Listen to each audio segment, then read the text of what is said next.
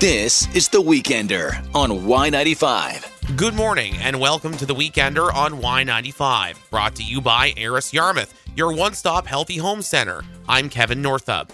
The Weekender for Saturday, July 16th, 2022.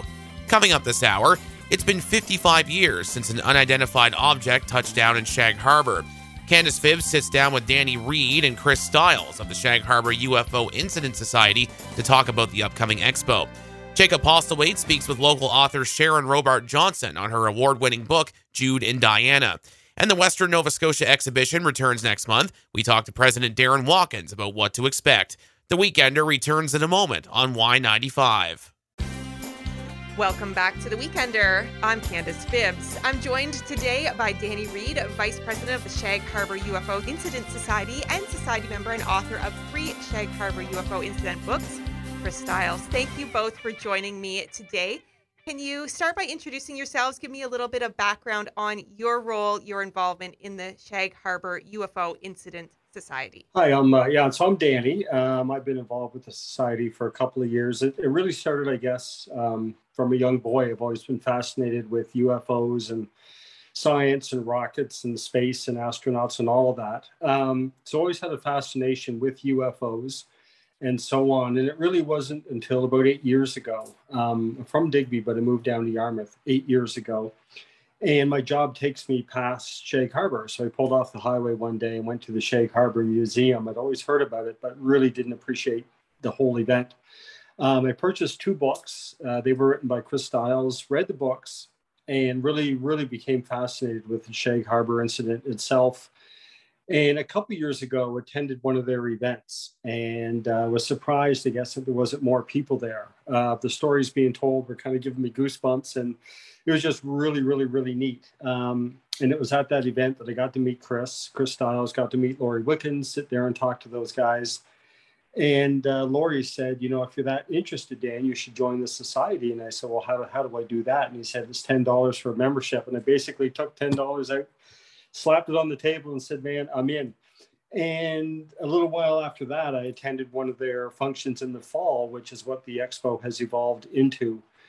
And again, really interested in what was being said, the guest speakers that were present, but also kind of surprised that there wasn't more people there, and just thought, what a neat opportunity to really draw people to this area. And I was kind of, I guess, surprised again that it wasn't just a bigger deal, and wanted to get more involved. And that's really how I became more involved with the society, to the point where I'm now the vice president, and sat down with the group and talked about really putting on sort of a world-class event that really would draw a lot of people to the area, draw a lot of attention to the museum itself, and just kind of be a win-win for everybody. Chris, a little bit about yourself. Yeah, well, I'm an independent UFO researcher, and I got into the business back in 1992 when I first started reinvestigating the Shag Harbour incident. And at the time, the case was quite unknown. It had literally slipped into the dustbin of history, and I kind of resurrected it.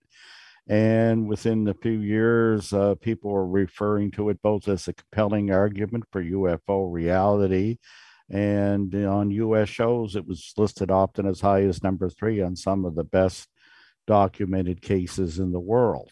And to this day, the Shag Harbour incident is kind of unique in that it remains the only UFO crash scenario in the world that is supported in that interpretation by government documents that are freely available and entirely without controversy as to their origin or authenticity. And people can hear it all about it this year in Yarmouth at this year's UFO Expo. You've led a little bit already into my next question. Just for, Yarmouth takes a little bit for granted that we know about this area, but for those who don't, can you give me a little overview what happened in 1967 in Shag Harbour? Okay, we'll keep it brief. In 1967, if you're roadside at night and looked up, you would have seen a sequence. Now, this would have been 11:20. The moon had already set. It was a perfectly cloudless night. You could see the faintest stars without binoculars. And what you would have seen was a set of flashing lights that went in sequence 1, 2, 3, 4, and then they would all flash again, a sequence different from commercial traffic. After this occurred for several minutes, the lights tipped to a 45-degree angle and descended rapidly to the water's surface. Some say when they struck that it gave the sound of an explosion or a bright flash. Many of the witnesses lost it behind the tree lines. Immediately, at least 7 local residents, Lori Wickens, who will be at the conference, will be one of them who called, and he is the president of the society, and called our CMP. And the thing is, what's one of the great, interesting, unique things about this case, too, that makes it distinct from others is that no one actually reported a UFO. Everyone that called simply said that they'd seen lights or thought that a plane had crashed into Shag Harbour.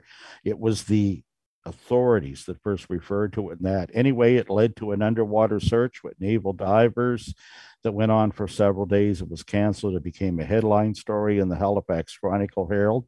And to this day, the case remains open and unsolved as to what could have been at least 60 feet across, crashed into that, had dozens of witnesses, including an airliner that was flying over. And it's one of the great legacies from this area within UFO history. So 55 years later, this coming October, you're planning for the Shag Harbour UFO Expo. Is this the first year for this event? Yeah, so it's the first year of the event at this scale. It's always been held either at the museum or at the Woods Harbor Hall, and we tried to, I guess, ramp it up a bit. We got 6 world-renowned UFOologists coming. 5 are from the U.S. We're bringing them up, flying 4 of them up. One's going to hop on the Cat, and Chris is from Halifax, as we said. So we needed a different venue to hold it. So this year we're going to have it at the Rod Grand Hotel. It's a 2-day event. So the first day is the speakers, kind of a conference setting with speakers making presentations. There's going to be a Q&A session later that evening, and then a trivia contest. Then the next day is a bus tour with chartered bus rented to bus participants down to the actual crash site, which is very unique. We're going to have somebody on the bus narrating kind of how the whole event that evening played out. We're going to have witnesses on the bus and actually let folks get off, set foot right on the edge of the Shag Harbour where the crash took place, and basically take them back in time to where it all happened. How the planning's going, I think it's going very well. We have everything set up. Unfortunately, COVID threw us a loop, and we really started planning this in 2019. We had to put it on the back burner for 2 years, but this is the 3rd year. All of the speakers have graciously agreed to still show up, and so far we are definitely a go. We've got support from the town of Yarmouth, 3 municipalities, Yarmouth, Argyll, and Barrington, and I think we're up and running. Yeah, so calling it Canada's Roswell and knowing how many people go to Roswell for their convention, has anyone spoken at that convention about Shag Harbour? I don't know. I've never actually been in Roswell. It's one of the few big conferences in the States that I've not attended. I've spoken at many others. I do know that in the past that some researchers have mentioned it, such as Kevin Randall, who's well known, and Antonio Eunaeus, but I actually can't answer that definitively. I know I was invited and spoke with it at many others in places like North Carolina, Greensboro, Trenton, New Jersey, Rochester, New York, etc. I could go on, California.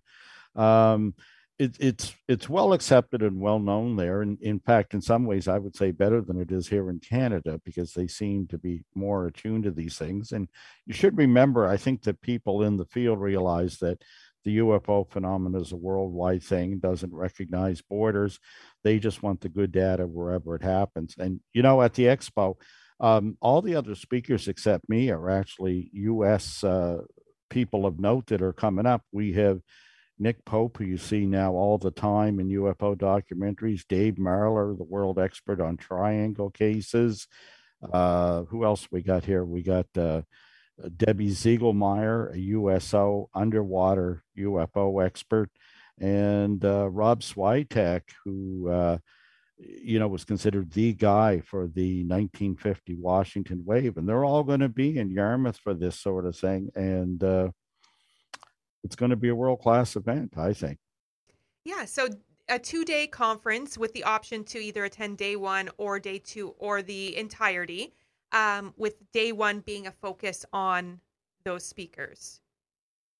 Yeah, and the second day, is something unique. When you think about this, there's no other conference, even these big ones in the US, where you can go to an event like this and you're going to be able to meet the actual witnesses, you're going to meet some of the experts. And the next day, if you want to hang around and get on the bus, we're going to take you to the actual locations. Unfortunately, we can't take you back in time, but like I said, we can take you to meet the people, the experts, and we can actually take you there. So that's pretty cool, pretty unique. Excellent. And that's departing the Rod Grand and going right out to the site of the incident. And yourself, Chris, are narrating the trip and the events that unfolded on that day. Well, you seem to know more about this than I do, but I'm quite willing. I've done it before, but I knew I would be there for some of that. But yeah, probably. Or I just signed you up for something. Yeah, that's usually how I end up there. Yeah. So outside of the expo itself, if individuals are interested in learning more about what happened in Shag Harbour, there is, of course, the small museum in Shag Harbour that is open through the summer months and by appointment over the winter. And can you tell me a little bit more in detail the 3 books that you've authored, Chris, on the subject? Well, it's 2 books, and one is yet to come out, hopefully by this fall. The 2 books that are out there, the first one was the Little American book, which was called Dark Object. And I believe it's still in print and available at Amazon.com. And occasionally I see some in chapters.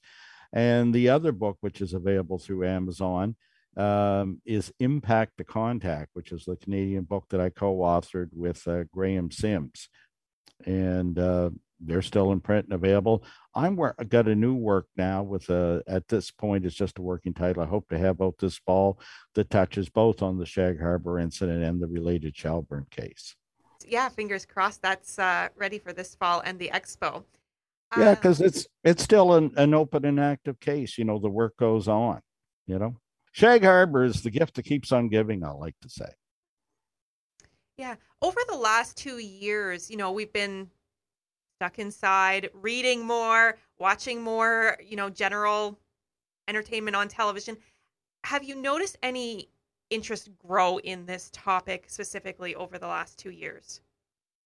Yeah, I think that, the release by the Pentagon of some of the video clips they have and an admission of what's been lobbied at for a long time by some of the disclosure people is that it appears that the U.S. naval government and other departments there, Department of Defense generally, has taken these sightings a lot more seriously. That has encouraged the public interest in that. The other thing I think in just this post-COVID world that people are ready for something and want to get out.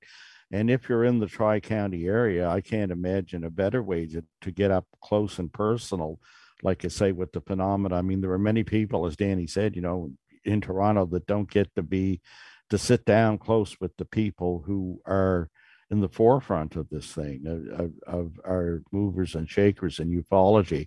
And look, I'm lucky enough to know a few of these people on a personal level. They're very approachable.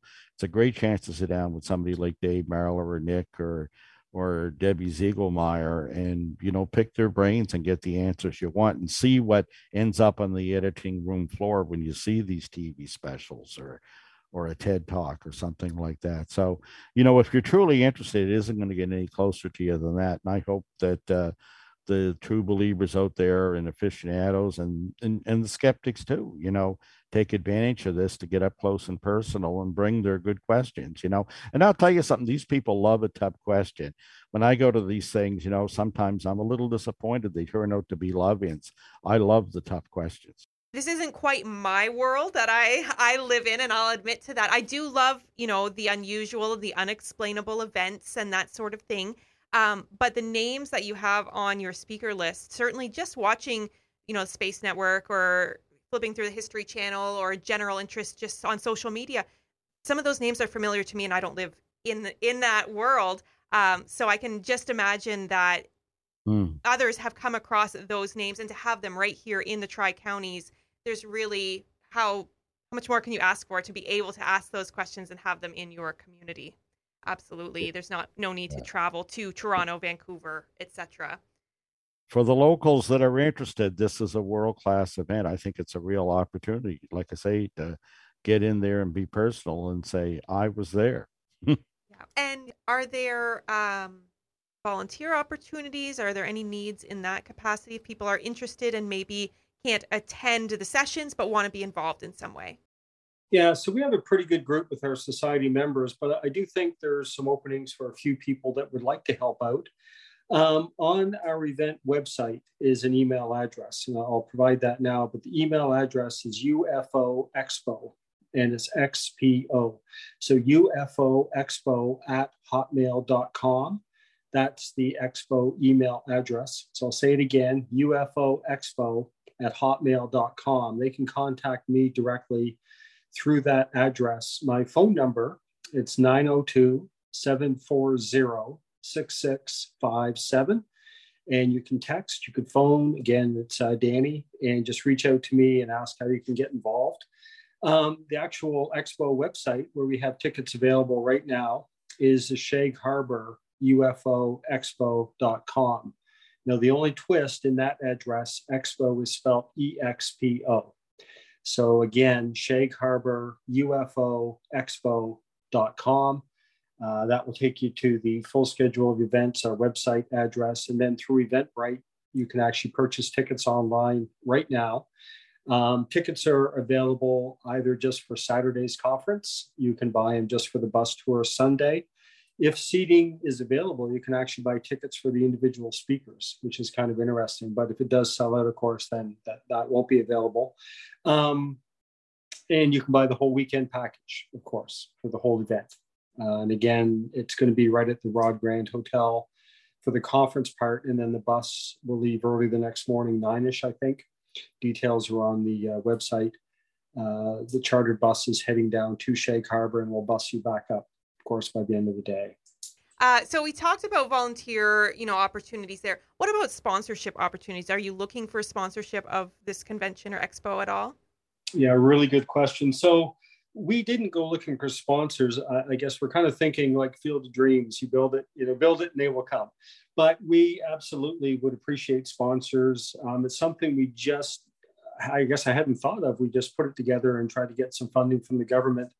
It's going fairly well. We hope it sells out. Events like this in Toronto, Montreal, Vancouver, or through the US, with this lineup of speakers, it would be a sellout. But we appreciate that we're in Yarmouth. It's a smaller town, smaller population. So, we need to get the word out. And if anybody would want to sponsor the event, put their brand tied into the UFO Expo and help us out with promoting the event, yeah, that'd be very welcome. And same thing, they can fire off an email to me at ufoexpo@hotmail.com, or they can call me, Danny, at 902-740-6657.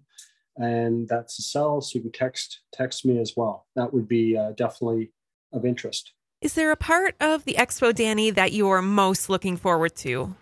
I think the guest speakers. We Chris and I have been talking about this, and I used to really be into golf, and it'd be very much like me attending a golf tournament and being able to watch, let's say, Tiger Woods play a round of golf, and then sit there for an hour after the game and ask him questions. What club did you use here, etc. That's the analogy, but this is going to be a rather intimate setting with only 400 seating.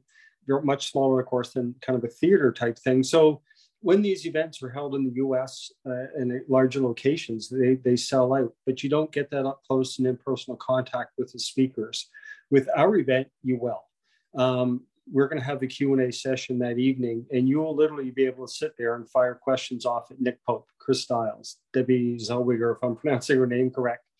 I've read a couple of their books, and anyone who's into it, and as Chris has said, anybody who maybe is not into it and is a skeptic, or you want to fire a quick question at Chris and say, what about this? What about that? They welcome that. And, it's still an unknown, and that's what I think is so fascinating. But what's going to make it unique and special is just that. It's going to be the close interaction with our guest speakers and the chance to, grab a book, get an autograph, ask them questions, talk to them, shake their hand. And then the following day, when we head down to the Shag Harbour actual site, we're going to have witnesses available to hear from them, but also ask them questions, and be very much like going to Roswell, New Mexico, and whoever the farmer was on the farm that said that saucer landed in his field, I think he's passed away now, but getting a chance to sit down with him and talk to him about those events that unfolded that night, you can't do that, right? That's not going to happen. The U.S. military came in and the whole thing was shut down, and whether it was a weather balloon, who knows? But this is the only government documented UFO crash in the world, not just Canada, but in the world. And there's documentation as to what happened, who was on site, credible people, RCMP officers, etc. And again, a few of those witnesses from the actual event that evening, back on October 4th, 1967, they're going to be standing right there in the flesh, and you can meet them, get an autograph if you would like, but also just talk to them and ask them what they think happened that evening and how unique it was. And that's, time will run out. We won't be doing that in 10, 20 years from now. Anyway, so I think that's what makes our event unique and very special. And that's what's got me most excited about it. Yeah, I've run into that as I've done research on other topics, shipwrecks or Nova Scotia's rum running past. You start to lose people who were there on that day or in that moment. And to be able to meet those people and talk to them is a real rarity. And again, not to oversell, your listeners on it, but, Chris will say, Chris knows these folks, the other 5 that are coming up from the U.S., and he's met all of them. He spoke at various conferences with them. And they're fairly high profile, Nick Pope especially. I see him on TV all the time, right? They've been on CNN, they've been on Fox News, these folks, and they've written books. Again, to get up close and rub shoulders with these people in that setting is really, really cool. And, we've mentioned it already, but this event is kind of dubbed, Canada's Roswell. And it is one of the most famous UFO mysteries, not in Canada, but in the world. And I think Chris mentioned already, but when they rank the top 10 UFO mysteries of all time, I think this is ranked as high as 3 globally. So again, to have witnesses right there and an actual tour to the site. And then beyond just the Shag Harbour event, the other 5 speakers besides Chris are going to talk about, as we mentioned, other areas of UFOlogy that's fascinating.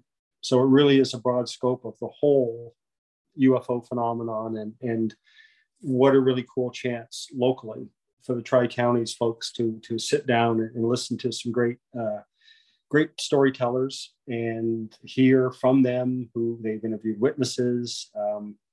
Just very, very cool. Excellent. Take me through just one more time.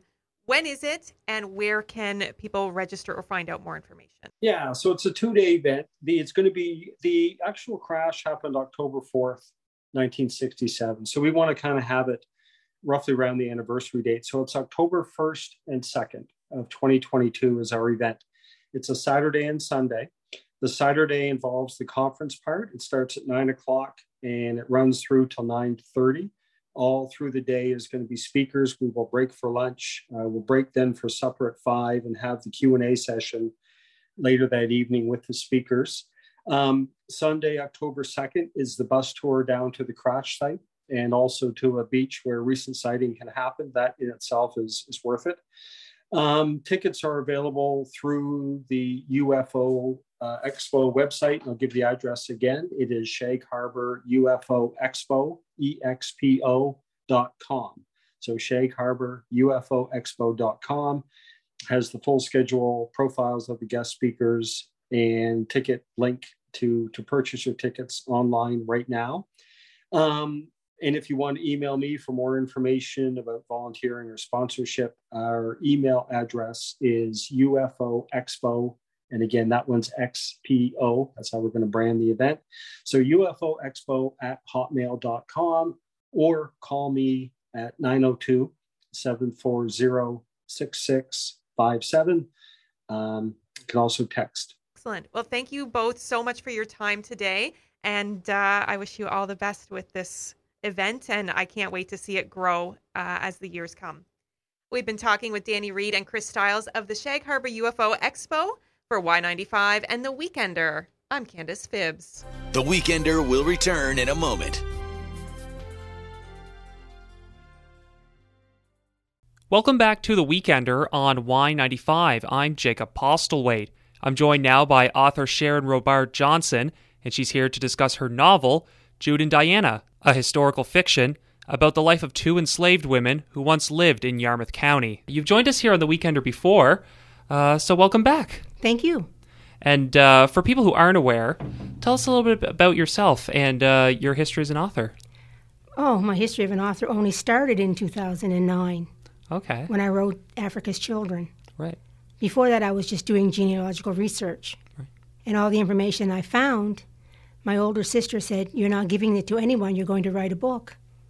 Hence, Africa's Children, History of Blacks in Yarmouth, Nova Scotia. So that was your first book, and that was pretty much just historical, right? It wasn't It was a history book. Right. It was a history book. That's interesting.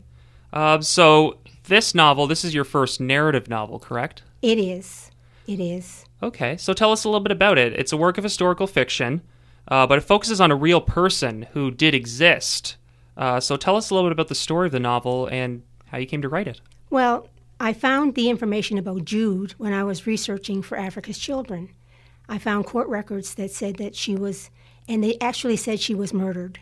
Oh. And it gave all of the depositions, so I had copies of every document that there were. And I knew that at one time I was going to write a story about Jude. I didn't know when, I didn't know how.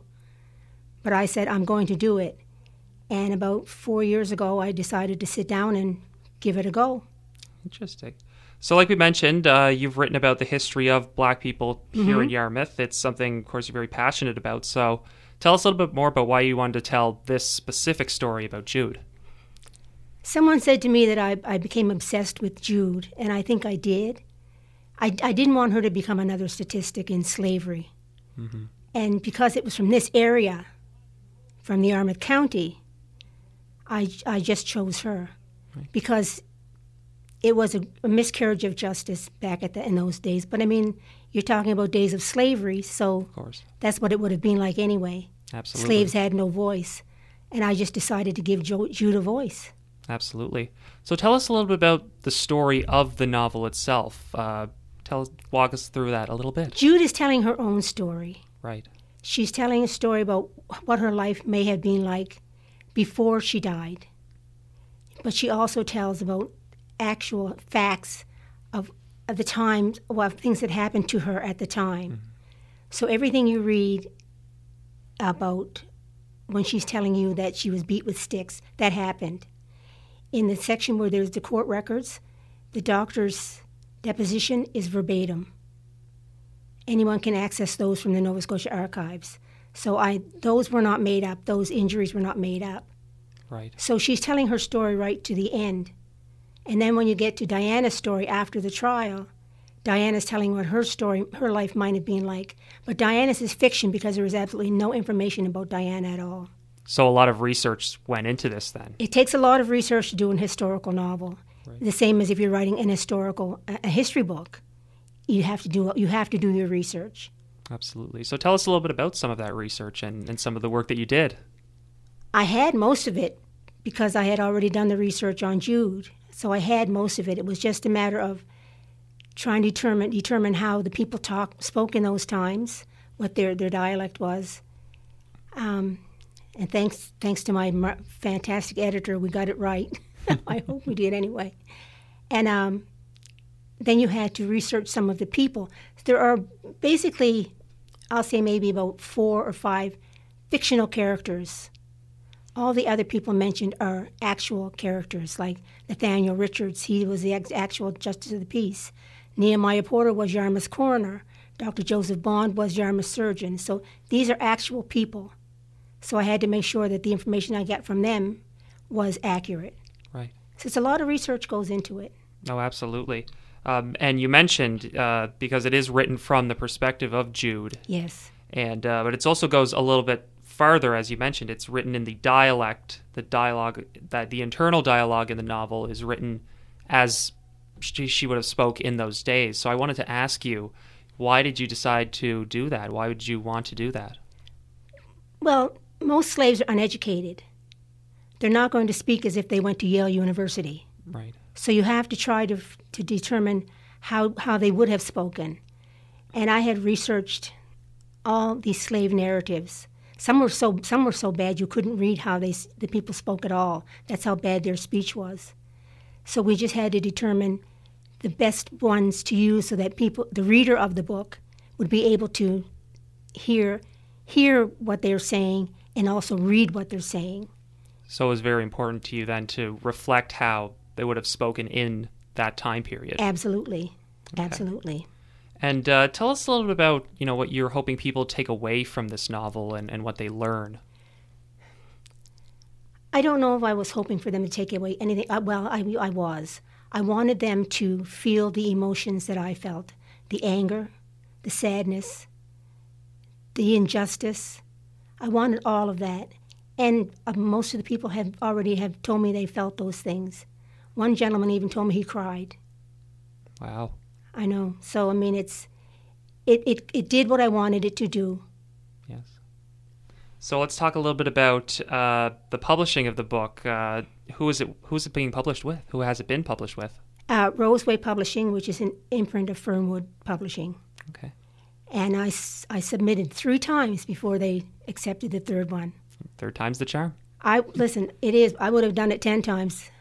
Well, it's definitely a story that is important and a story that you're very passionate about, and it does it is a reflection of history, a lot of history, not just the events, but also, like we were talking about, the way people spoke, the dialogue, which is it's not something you usually see with a novel. Usually they will take that step and talk when you have the actual spoken words in that way, but you usually see the internal dialogue is you don't see that too often.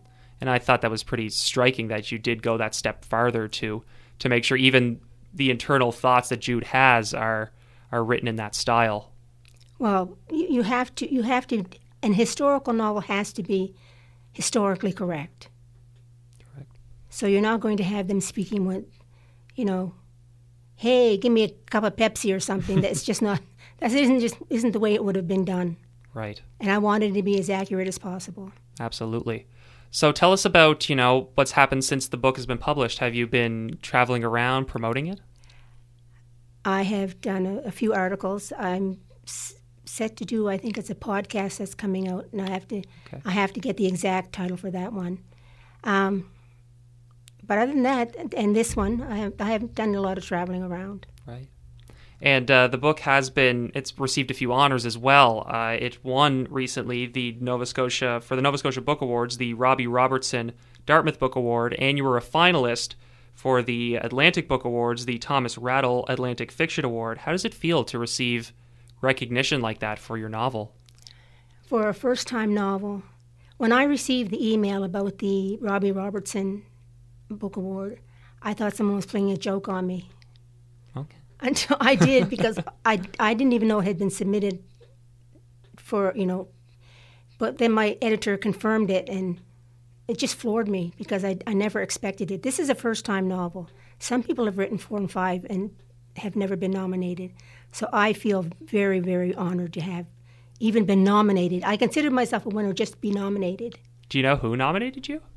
No. So it was anonymous? Well, I think the publisher submits the novels. Okay. So, but I mean, it's just an honor that I'm still having a hard time to take it all in. And what could you tell us about that award? Do you know what kind of novels they usually, is it this kind of novel that they try to focus on? Yes, it is. Okay, so they focus on historical fiction novels? Well, they call it fiction, so I'm not sure if it's always historical fiction or if it's just fiction. Okay. And just because as we're wrapping up here, are you working on anything else coming up in the future? I am. Oh, could you tell us about it? Well, it doesn't have a title yet. I don't have a title yet, but it's still about slavery. Right. I have the research. I might as well use it. For sure. Yeah. And so just finishing up here, just tell us a little bit about, what it meant to you to put this book together and to write it. When I finally finished it, well, like I said, I submitted 3 times. The third time is the charm, like you said. And when I got the email from the publisher saying, we would like to offer you a contract, well, to me that was the ultimate finish for this book. And then I said, well, I knew it was coming out as an ebook. It is also as an audiobook now. But I'd love to see it as a movie. Hey, you never know what the future could bring. I know. It just has to go to the right people. Absolutely.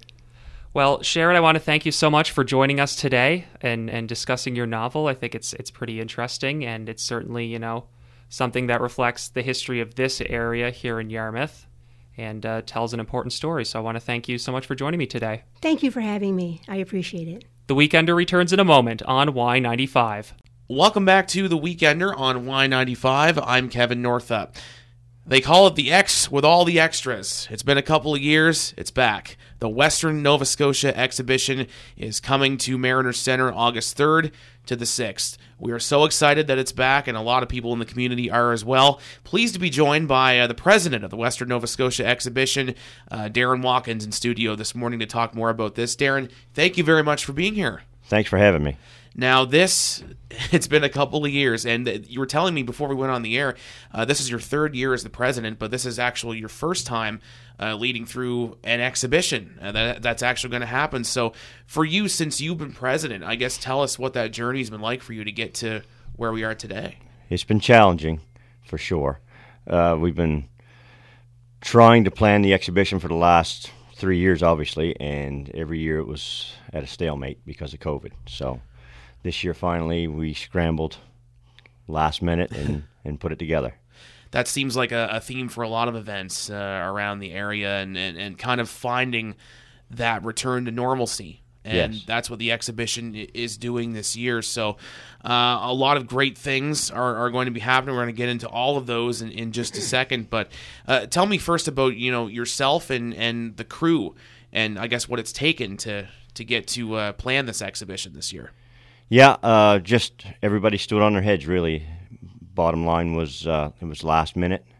All the way through, we even wondered if we'd even get to have an exhibition. So it was a last minute, and everything we put together, it seems to be coming together nice.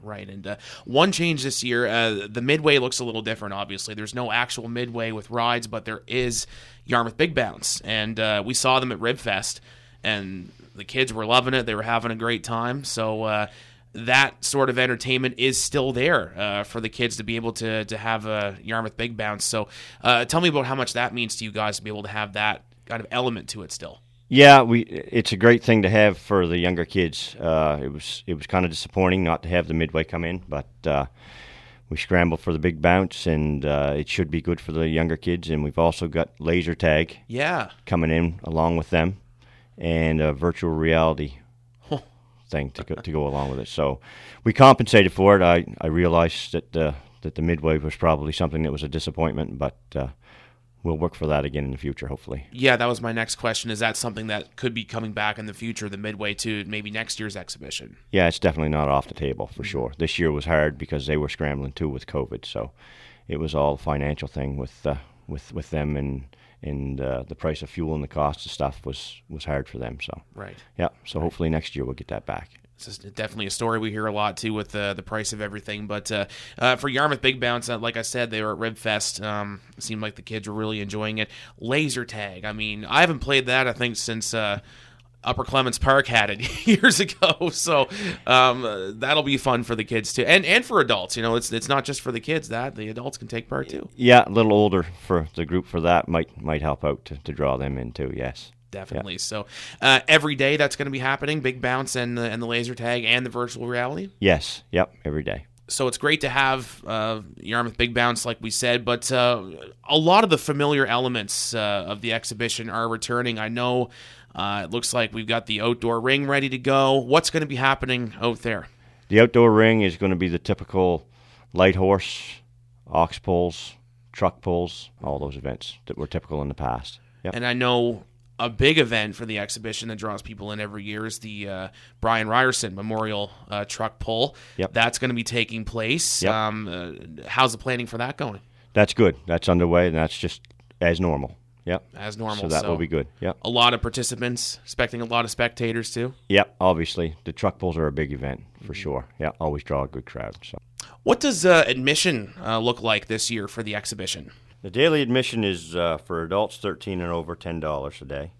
Youth from 5 to 12 is $5 a day, and children under 4, or 4 and under, I should say, for free. Season passes are $25 for the week, and a youth season pass is $10 for the week. There you go. Yep. Great prices, very, very affordable for families in the area, so that sounds great. And like we mentioned, all sorts of entertainment. The kids are going to like the big bounce. They're going to like all that going on outside with the laser tag. But there are a number of things here that are also returning, and one thing I've noticed that we sponsor here at the station is the Y95 CJLS Talent Show. Yep. Talent Search is back for the first time in a few years. So that's huge, obviously, for the exhibition. Part of all that entertainment that's going on in the main arena at Mariner Center. Yeah, I believe the Talent Search, this is the 33rd year annual, Wow. 33rd to 35th. I think it's the 33rd annual year for that. Yeah. Amazing. Yep. 33 years, and I've hosted in the past. I was hosting when it was like 25 years. So it just means the time is going on. So there's going to be different prizes there for the different Yes, there is. Yep. age groups. So. Yep. Perfect. Yep. And a guy that I've heard of before that is really entertaining for the kids is the Magic Mr. J. Tell me a bit about him and what he's going to bring to the exhibition. Yeah, well, just what it says, Magic. He's going to be there 2 shows a day. It should be quite a spectacle for the kids to watch him. Yeah. Yeah, he's great. I know he's. I've seen his performances before, and the kids are really glued in. Right so on. It'll be nice to see. Also, a multicultural experience festival on the Friday of the exhibition, August the 5th. So that's going to bring that multicultural aspect to the exhibition. Yep. The Western Nova Scotia Arts and Heritage Society is putting on their first multicultural event at the exhibition, Friday, August 5th. And that will include some different food samples after the event type of thing, and all the different cultures represented in the area, mariachi band. Yeah, that's going to be very, very entertaining for the folks that come out to the exhibition. And is that all a part of what's happening in Arena 2? I know that's where a lot of the vendors are going to be set up. That's where you go see people that are, selling different things. You'll see a lot of that there. Yeah, that'll all be in Arena 2 there. Mm-hmm. And there'll be some different types of dancing going on to represent the cultures in the area.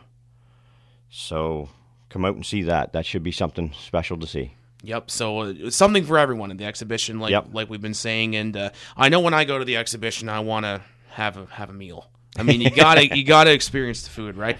I know that those little donuts are coming back, right? Yeah. As far as I know, they're going to be back. Like you said, the food is always something that draws in a crowd. So the different foods is going to be great for. Yep. The hot dog stand that's out at Canadian Tire usually, that's going to be at the exhibition. That's going to be on the exhibition grounds, yes. Mm-hmm. Yep. And a number of different vendors too. I know Shaved Ice, we saw that at Rib Fest. They'll be there. Yeah, that, and I think Jake's Pizza will be in there. I know the Mariner Center will obviously have their canteen open as well. Yes, the Mariner Center canteen will be there too as well. Mm-hmm. Yep. Now it's the morning and I'm hungry and I want some food. So if you're out at the exhibition, August 3rd to the 6th, make sure you take part in that. It's always nice to have that exhibition food when you're touring around and experiencing all these events. I was looking on the Western Nova Scotia exhibition website, which looks great, by the way. Brand new website. Thank you. Looking very, very nice. Yep, they set that up nice. A chainsaw juggler. I saw that coming up. His name's Ian Stewart. So he's going to come in for a couple of shows. Yeah, that should be fun to watch. Should be fun to watch. I can't use one chainsaw with 2 hands. So how's he going to do this? We joked about that, and we said maybe he'll have no hands when he's done. Right? Well, I hope he keeps his hands. Oh, man, that's, like we said, all part of the exhibition. And folks that have very, very special talents can come in. Yep. What else do we have here? So many events just running through the list here. I know Drumlin Heights is putting on a fundraiser. They've got an escape room coming in. Yes, that should be fun. Yes. So that is the kind of element where there's a bunch of different clues, and you can, obviously the first one to escape the room wins, but it's also a fundraiser for the school, which is nice to see. That'll definitely be different and fun for the kids. Mm-hmm. Entertainment in Arena 1, that's always a big part, and I know we have a lot of country music fans in the area and a lot of Alan Jackson fans, and there's a couple of shows with Aaron Halliday. He's an Alan Jackson tribute artist, so he's being brought into the exhibition. Yeah, that should be good for Friday and Saturday night. So it's called the Alan Jackson Experience, and we've had a lot of phone calls on that. So, I bet. Yep. Who doesn't want to hear the Chattahoochee at the exhibition, right? So that'll be great. Alan Jackson tribute coming in, and all the entertainment too. Like when you get your ticket and you pay say you're going in for a day and you're paying your $10, you get access to everything, right? You do. Yep, you get access to everything. And the Big Bounce is also going to be extra for like a daily pass for the Big Bounce would be $10, and a season pass for the Big Bounce will be $25 extra. Okay, so that's much like what it would have been on the Midway. Same type of thing with the Midway, right. Yes. Okay, yep. Perfect. And yep. Well, it's worth it. Like I said, I mean, they've got bouncy castles. I'm not going to go in any of them because I'm too big, but the kids like it. And I know they've got that big jumper too that you wear the harness and you can jump up and down on them. Those are really cool. Yeah, it'll be an all-day experience. Like you said, the bouncing around, that'll tire them out. Yeah. Sure. Yeah, you want to bring the kids to the exhibition if you want them to sleep later on. There you go. We talked about the entertainment and the Alan Jackson tribute. That's going to be fantastic. Gold Rush, also, they've got the band back together. They're going to be playing on Thursday night at the exhibition. They're a local group. Yep, that's a local talent, so that's good to see them come in. Definitely. Thursday night. Definitely. Jamie Cotter and the Country Outlaws will be performing as well. What else do we have here? I also wanted to mention... wrestling fans are going to love Saturday afternoon. Yes.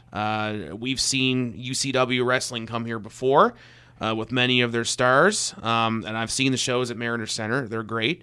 You can bring the kids out to some entertainment there. Yeah, that'll be a fun afternoon for Saturday, for sure. Now, is the ring going to be set up right in Arena 1? Right in Arena 1, yes. Yep. Okay. Yep, so we'll have that set up and...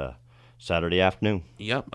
Some of the great talent coming in there. The Maritimes, we have really, really good wrestlers here. So they'll be here 2 p.m. on Saturday, August the 6th. So what we're talking about, I mean, with all these events, these are just a few. Yes. There's a handful of things that are happening at the Western Nova Scotia exhibition.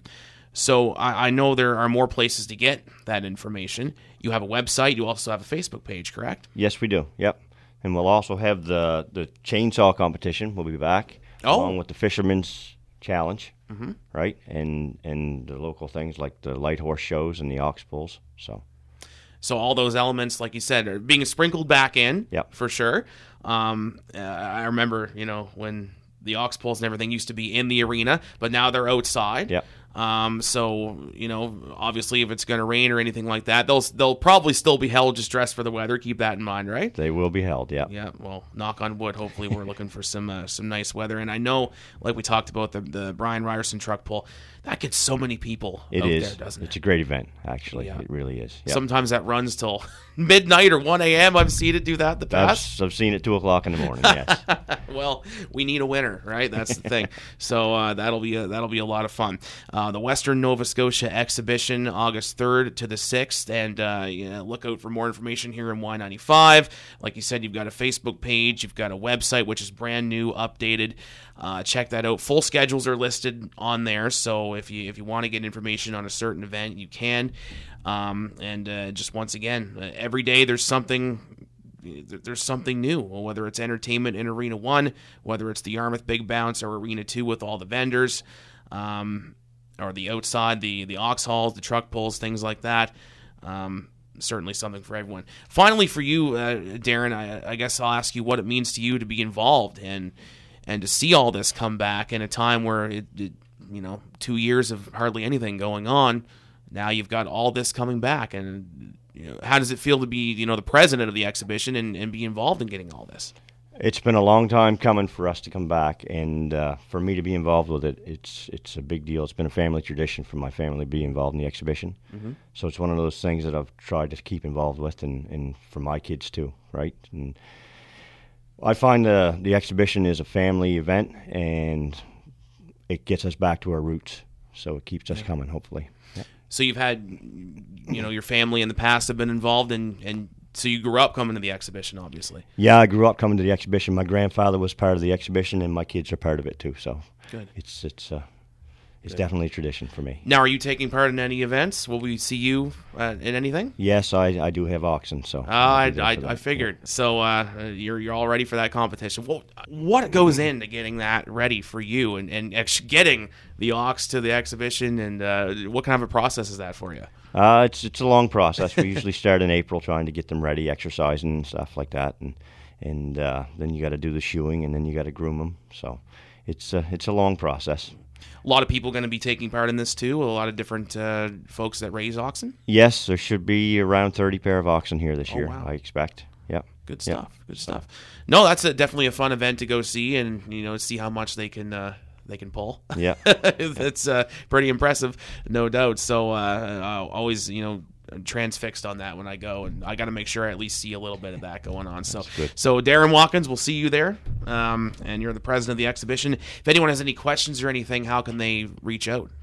Call the exhibition office. The website for the Western Nova Scotia exhibition is westernexhibition.ca. westernexhibition.ca. It's great to have you in, Darren. I know you're busy getting ready for it. We're a few weeks out, but August 3rd to the 6th at Mariners Center. It'll be like old home week, won't it, to see everyone back out? Hopefully it will be, yeah. All right, perfect. Darren Watkins is the president of the Western Nova Scotia exhibition, which is coming up in August. And listen for more details here on Y95 as we get closer to the event, of course. And you can check the website, as we said, for lots more information. And that's our program for today. Thanks for listening. For story suggestions or to submit feedback, email news.cjls@radioabl.ca or call our news line at 902-749-1919. To listen to archived versions of our program, visit us online at cjls.com and click on The Weekender.